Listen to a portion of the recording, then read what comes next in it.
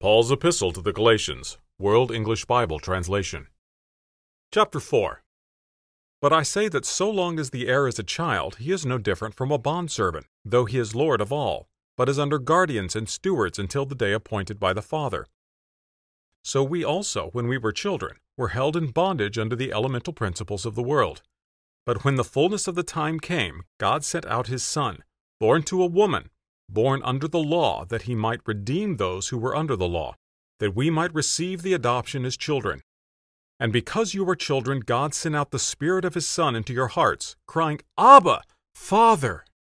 So you are no longer a bondservant, but a son, and if a son, then an heir of God through Christ.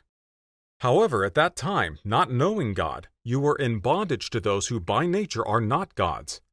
But now that you have come to know God, or rather to be known by God, why do you turn back again to the weak and miserable elemental principles, to which you desire to be in bondage all over again? You observe days, months, seasons, and years. I am afraid for you, that I might have wasted my labor for you. I beg you, brothers, become as I am, for I also have become as you are. You did me no wrong, but you know that because of weakness in the flesh, I preached the good news to you the first time. That which was a temptation to you in my flesh, you didn't despise nor reject, but you received me as an angel of God, even as Christ Jesus. What was the blessing you enjoyed? For I testify to you that, if possible, you would have plucked out your eyes and given them to me. So then, have I become your enemy by telling you the truth? They zealously seek you in no good way. No, they desire to alienate you, that you may seek them. But it is always good to be zealous in a good cause, and not only when I am present with you. My little children, of whom I am again in travail until Christ is formed in you. But I could wish to be present with you now, and to change my tone, for I am perplexed about you. Tell me, you that desire to be under the law, don't you listen to the law?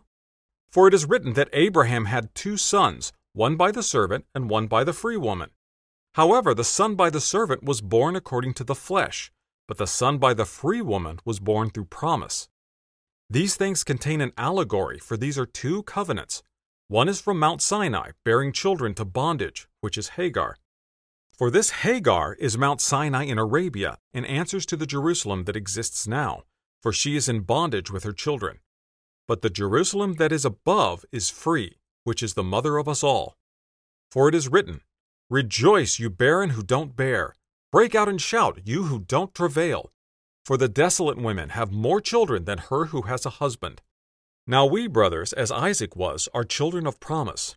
But as then, he who was born according to the flesh persecuted him who was born according to the Spirit. So also it is now. However, what does the Scripture say? Throw out the servant and her son, for the son of the servant will not inherit with the son of the free woman. So then, brothers, we are not children of a servant, but of the free woman.